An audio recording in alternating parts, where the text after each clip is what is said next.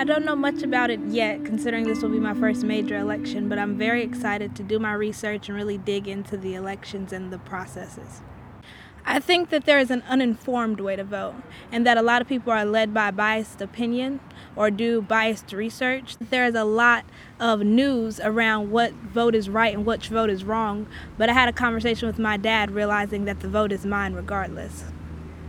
People have to know everyone's voice, and there's a habit of not being heard in my community. So I want to make sure that how I feel and the people that encourage me and influence me are being heard as well. You have a voice, so use it. God gave you all of these things in order for you to have a purpose, and even though your purpose might not be politics or debate or voting, your purpose is to be heard. My name is Eliza Croom. I'm optimistic, and I vote.